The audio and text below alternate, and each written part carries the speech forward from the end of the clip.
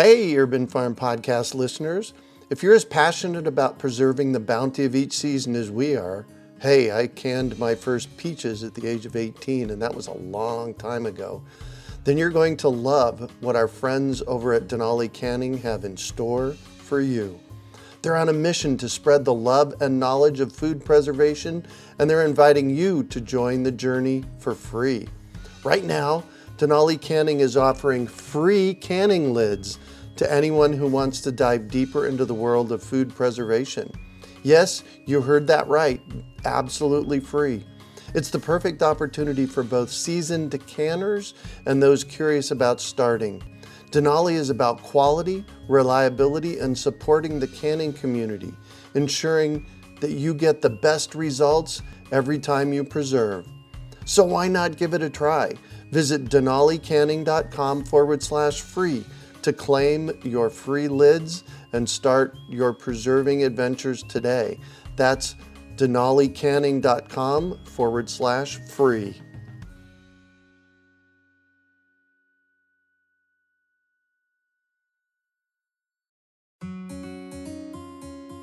Greetings, urban farmers, gardeners, and healthy food visionaries. Farmer Greg here, and welcome to the 476th episode of the Urban Farm Podcast, where every day we work together to educate and inspire you to become part of your food revolution. Today on our podcast, we have someone who is inspired by nature's bounty. We're talking with Kimberly Kling on how herbs can impact your life. Kimberly is an herbalist, mother, part-time homesteader, gardener, and the creatrix, love that word, behind Joyful Roots, a botanical wellness brand. Kimberly and her family live on a 4-acre mini farm in a rural ranching town in southern Arizona. She finds immense enjoyment in getting to know the local wild plants, experimenting with gardening, making art, creating with foods and herbs, and exploring the land around her. Through her business, Joyful Roots, her passions are channeled into helping others cultivate their inner joy by amplifying their self-care rituals and growing deeper roots in our Mother Earth. Kimberly is committed to offering small batch, 100% natural body care and soul care products that nourish our bodies, respect the earth, and empower us to greater well-being. Welcome to the show today, Kimberly. Are you ready to rock herbs? I'm ready. Excellent. So I shared a bit about you. Can you fill in the blanks for us and share more about the path you took to get where you're at today? Sure. And first of all, thank you so much for having me. It's honestly an honor. I've listened to so many of your podcasts, and they're so inspiring. So I grew up in a suburb of Chicago where suburbia meets cornfields. And my father and I used to garden when I was a kid, and I was really interested in always seeing my parents' friends' gardens and everything. But I went to college for engineering because honestly at that age I didn't really know what career path to follow, and I was good at math and science in school, although I always said I wanted to be an artist. And after college, I learned about sustainable design, which was kind of just starting to surface at the edge of the design profession at the time. Yep. I ended up going out to Arizona for a semester-long program at the COSA Institute in Prescott, Arizona in 2004. And it was actually during that program that we took a field trip to your urban farm in Phoenix, Greg. Oh, wow. And didn't know that. Yeah.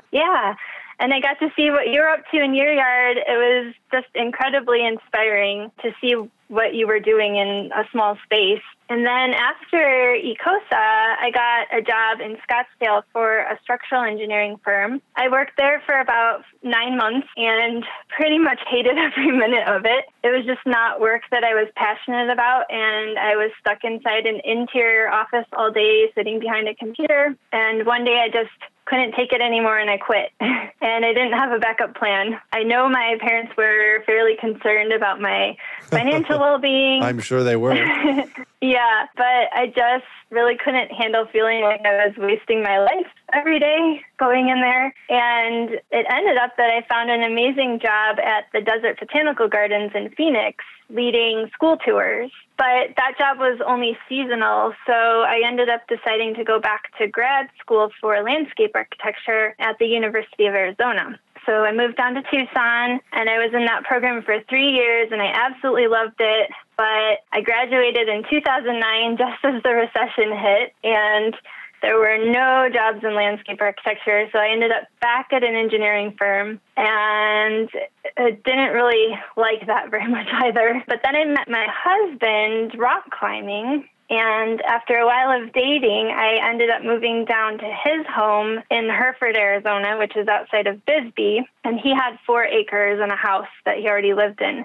So that's where I ended up. We're near Bisbee, Arizona, in the high desert at 4,600 feet elevation. And I always thought I was a city girl, but after a period of adjustment, I really started loving rural living. And I feel so connected to the land out here. A lot of that just happened by getting outside and putting my fingers in the soil every day, because we started a garden, and I didn't have that before here in Arizona. And I feel like that creates such a beautiful connection that I really could have never imagined before doing it. And just to kind of wrap this up, how I got into herbalism, it was a process of both growing things in my garden, and also after having my son, who is now 5 years old, I had a health crisis, and I was going to a bunch of different doctors, and nobody could give me answers. When I started getting really frustrated and feeling like maybe I was a hypochondriac or something, I don't know, but I discovered herbs,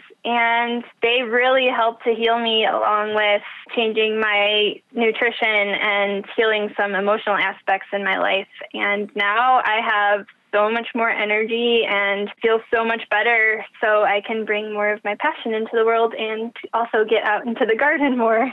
Nice. So do you have a education in herbalism, or is this something that's self-taught? It's self-taught, currently in school, though. Oh, very good. Where are you in school at? Yeah, I'm doing an online program with the School of Evolutionary Herbalism. It's the Vitalist Herbalist Practitioner Program. Wow, how cool is that? Yeah, it's wonderful. It's such an incredible program. One of the things that I noticed, the threads that is in your life, is you seem to like to learn. Yeah, so I always kind of thought of myself as a perpetual student. Yay! And I really do love learning. Yeah, I guess part of that was just like not really having found my passion.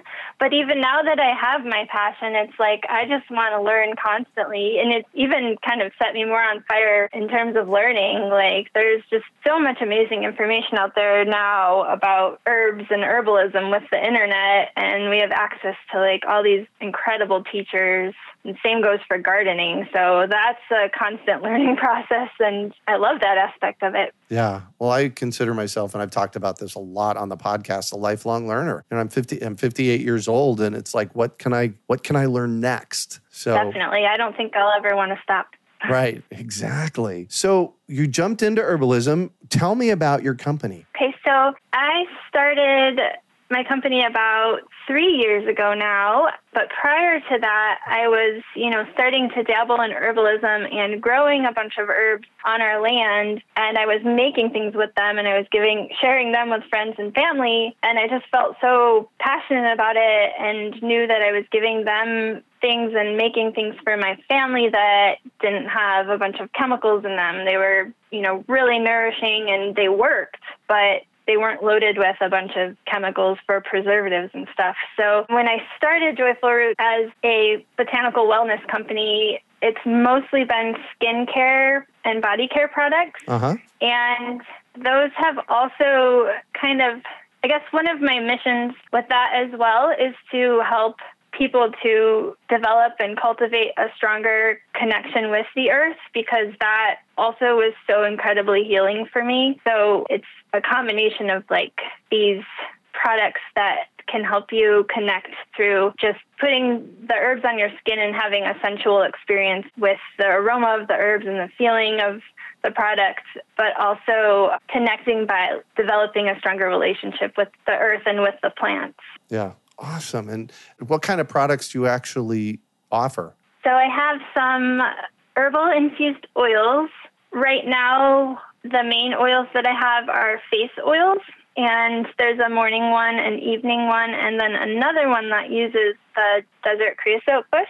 Wow. And I have a few salves and a spray, some aromatherapy roll-ons, and I'm venturing into some teas as well. I'm kind of trying to go more towards using what we're growing and doing things seasonally. So it's just evolving as I continue to learn. Well, so the creosote, that would be wild crafted. You're wild harvesting that, right? Sort of. It's on our land. So yeah, we're wild crafting it from our own land here. Yeah, you're not purposely growing creosote because there's so much of it out there. And it smells wonderful, especially around rain time, right? Yeah. No, we actually are mostly mesquite here, so we don't have many creosote on our property.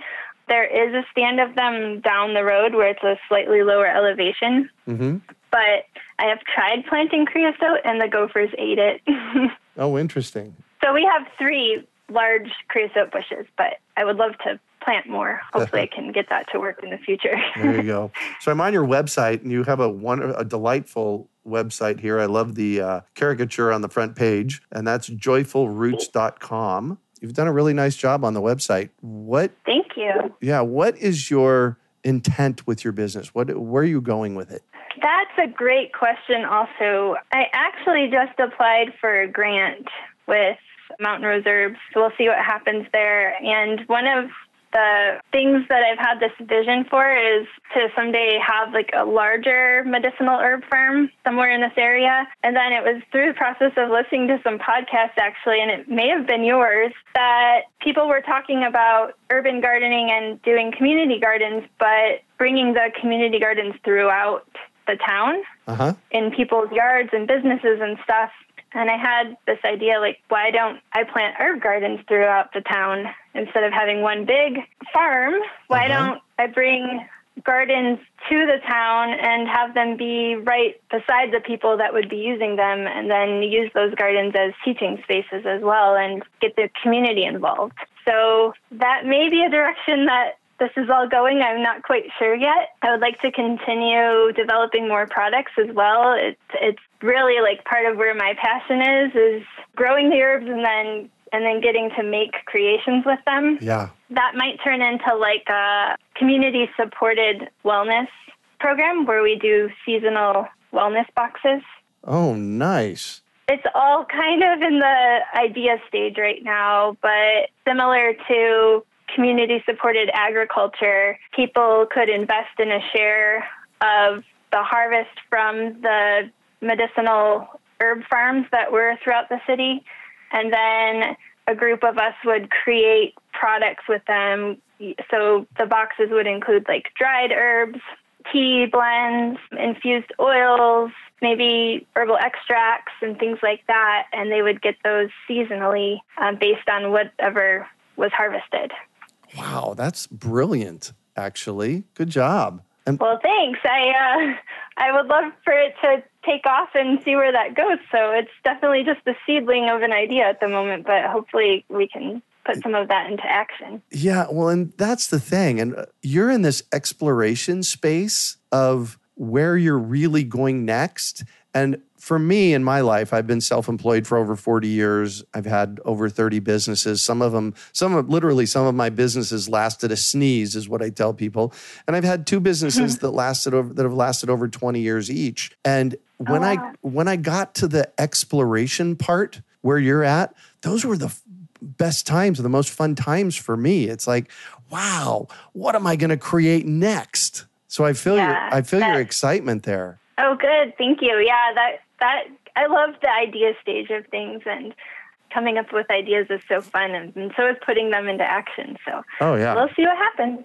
Well, and I often say that, you may have even heard me say this before, that things happen because somebody says so. Everybody listening out there, take note on this. Kimberly's out there doing this work and creating something new. That's how we create a different world. You have to jump in and do something. And I see that you're doing a great job of that. Yay. High five to you.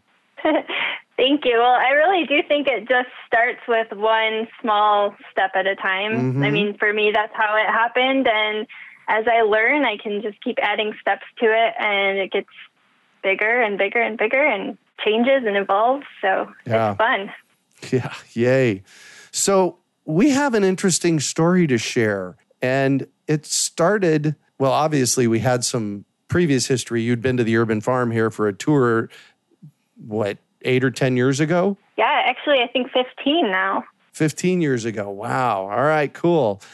And one of the things that I say in life, and I've shared this on the podcast before, and I share it publicly often, because we as human beings, we get so caught up in this lack consciousness, like there's not enough. I believe that the only place that lack lives is between our ears. And you heard that and you turned it into an amazing poem. You want to share about how that happened? As I started learning about native and wild plants in my yard and this local ecosystem here, I've just been continuously blown away by how many of the plants are either edible or medicinal and useful in some way. Every time I learn about another plant, it's like, wow, this is just really incredible. We're really surrounded by abundance everywhere, even in places where we're not growing food. And then when you add to it all of the people who are planting fruit trees and growing gardens and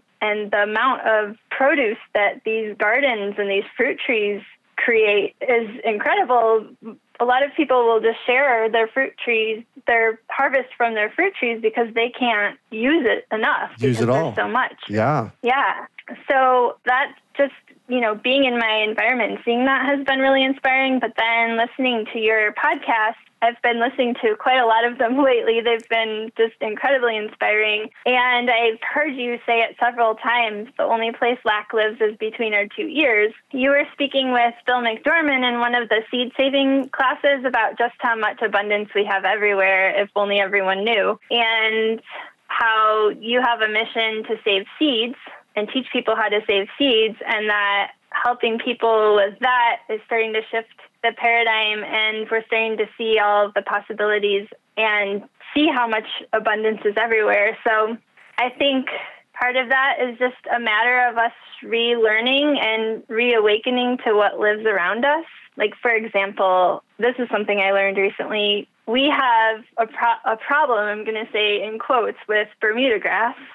Yep. And it really does kind of take over the garden and it chokes things out. But I recently learned that it's actually edible and medicinal. Yep. And so I've been adding it to my smoothies and stuff, and I've been wanting to juice it. I haven't done that yet. But in Ayurveda, it's actually called durva grass, and some sources have said that it's the second most sacred Indian herb. So That's pretty incredible. Nature is just providing us this incredible amount of nourishment, so much more than we could ever use right here in our garden, and we're not even having to cultivate it. Right. So I guess just if we could all reframe our perception of these weeds that are around us to being something that is actually being provided for us as food or medicine, that would make a huge impact on our paradigm. Oh, exactly. So it inspired you to write a poem, which I actually then saw you posted on Facebook, and I read it, and quite honestly, I was in tears. You want to talk a little bit about the poem and then read it? Yeah, sure. So that's what the poem really stemmed from, is this feeling of, we're kind of taught this feeling of lack throughout our lives, but really we have so much abundance around us. And the morning that I wrote the poem, I actually wrote it in 30 minutes or less because... Wow. Yeah, I woke up before my son got up, and I usually have 45 minutes in the morning if I wake up early enough before he gets out of bed, and it just kind of flowed out of me. That will happen every once in a while. It doesn't happen that often. And I posted it to Facebook just a little bit after that and just got this really wonderful response, and you saw it, and that's when you invited me to be on the podcast. But it also stems from the feeling I had when I was working that job that I hated. Mm-hmm. And so that's where I have a line in there about your soul being sucked dry in a giant air box, and that's where that comes from. It was my life not following my passion and not being afraid to go after my passion because of fear of lack, because of fear of not being able to make ends meet. Yeah. and then transforming that. Well, I'm going to steal the first line, and I'm going to say, buckle down, sister, and read it. All right. Buckle down, sister. Hitch up your socks. Push down your feelings, stomach in knots. Conformity beckons a virulent touch that sucks the soul dry in a giant airbox. Gold at the table? Why would you want more? Society tells you your love's at the store, but my riches lie elsewhere, in red dirt and bugs, in green things and growing things, and smiles and in hugs. The joyous expression on my child's face when gleefully laughing in a chicken yard chase. Watching the sycamore grow taller each year, the peach and the plum trees ripe fruit that is near. The slow singing river with willow and rush that swallows the evidence of society's rush. It's not always easy to break from the path, expected by many for fear of great lack. But in nature we see abundance profound.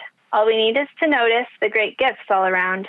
When we look with our heart, we can come from a place that will see it is possible to feed the whole human race. The only place lack lives is between our two ears. Working in nature's flow will wash away many fears. The swamps and the prairies, the rivers and lakes, the forests and mountains provide what it takes to care for all creatures and gift us great pleasure if we love our dear planet and treat her as a treasure. Wow.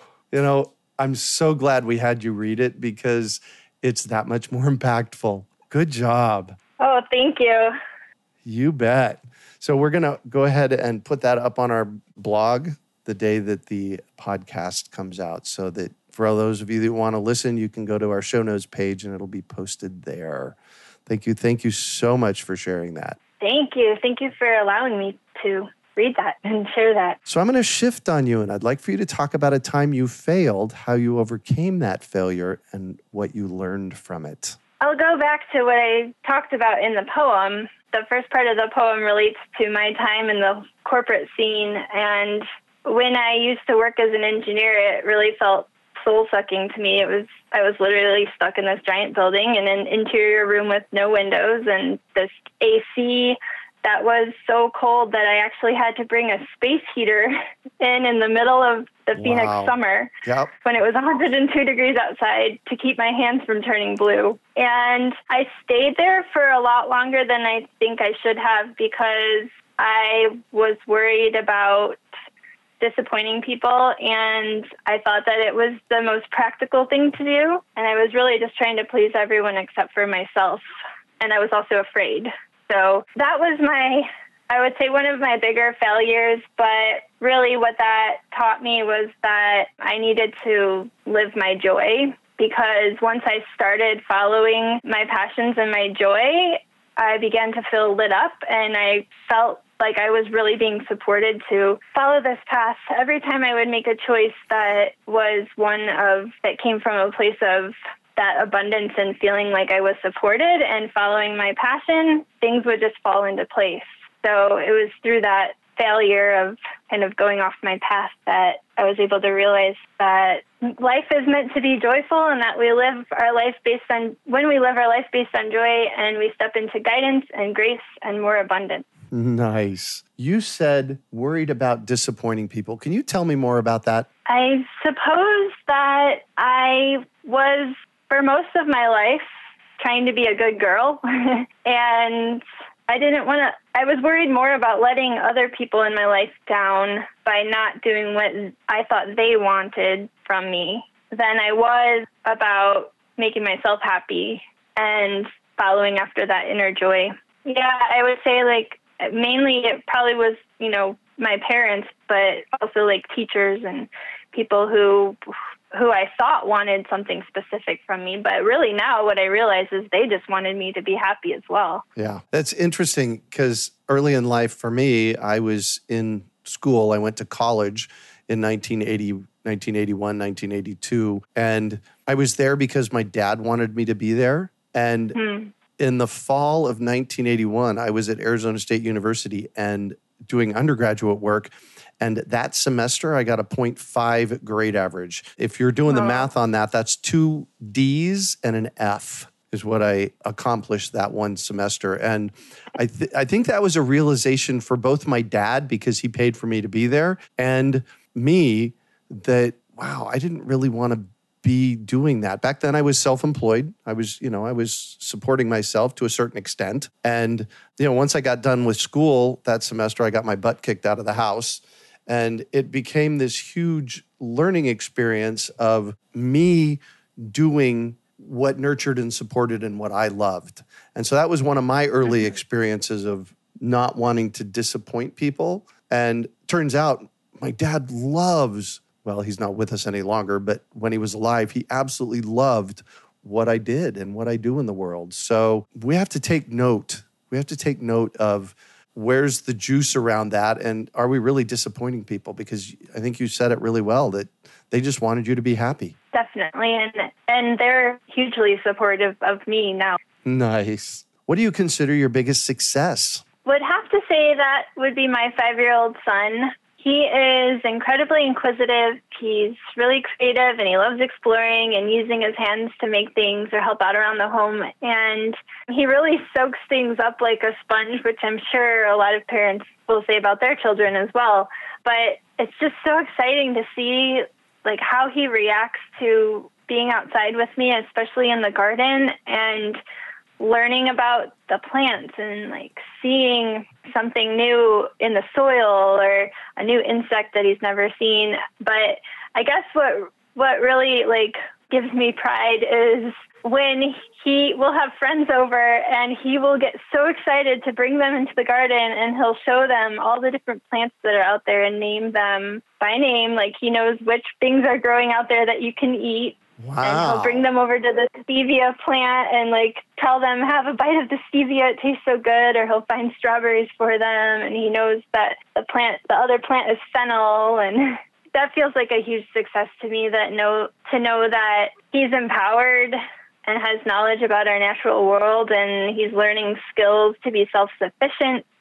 He just knows so much more than I did at that age. So it's really nice, exciting to see that. Ah, nice. Yeah. And might I guess that what drives you in the world has a little bit to do with him? Oh, yeah, definitely.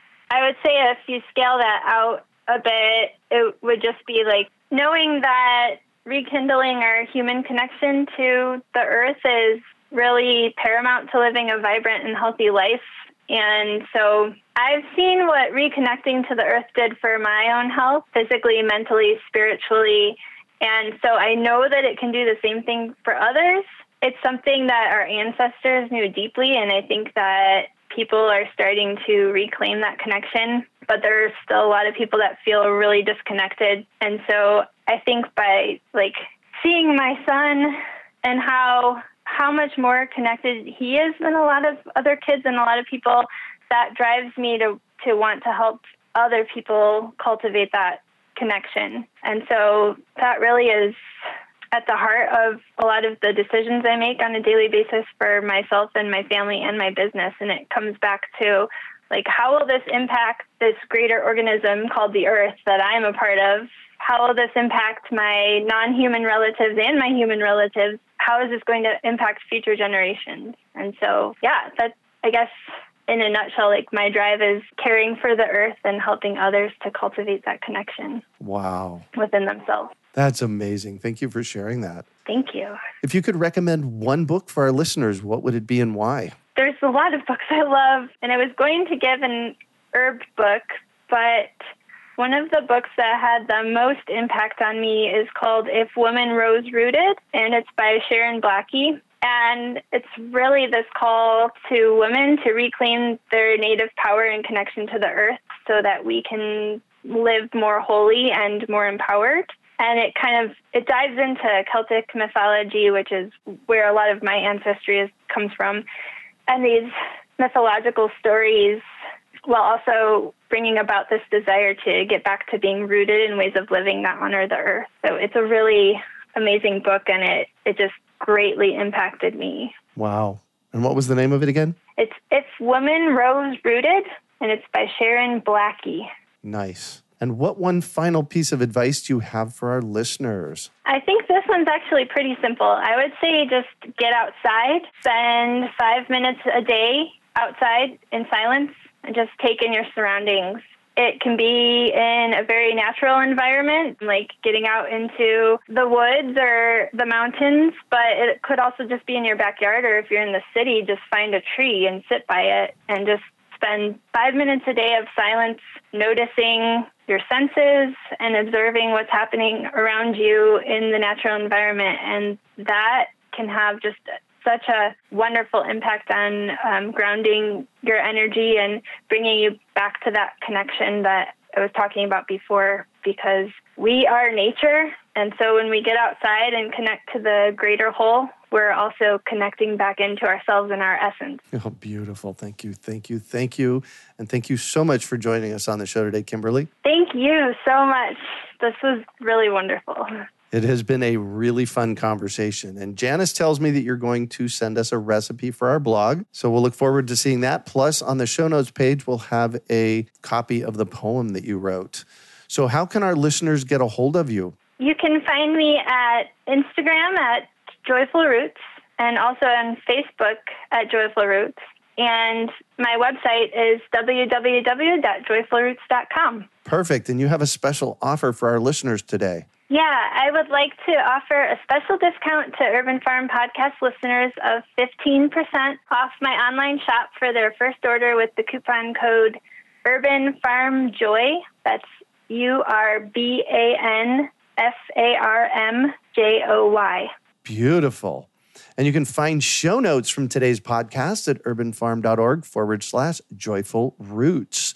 We are your urban farming resource. You can find us on iTunes, Google Play, Stitcher, iHeartRadio, and everywhere podcasts are found. Also visit urbanfarm.org to find articles, webinars, courses, and more. Well, that's it for today. Thanks for joining us on the Urban Farm Podcast.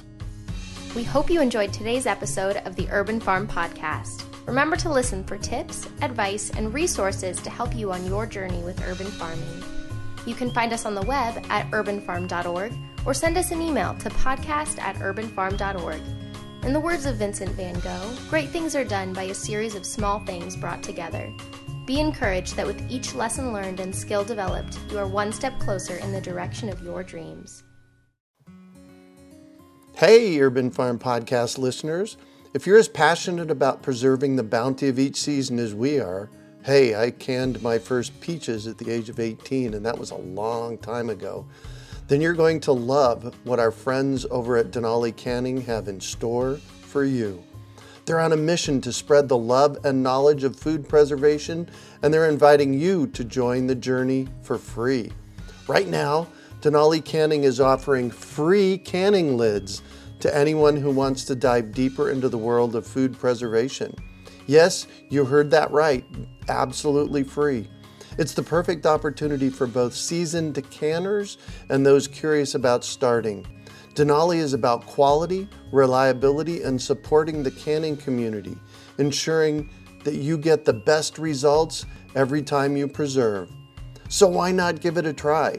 Visit denalicanning.com/free to claim your free lids and start your preserving adventures today. That's denalicanning.com/free.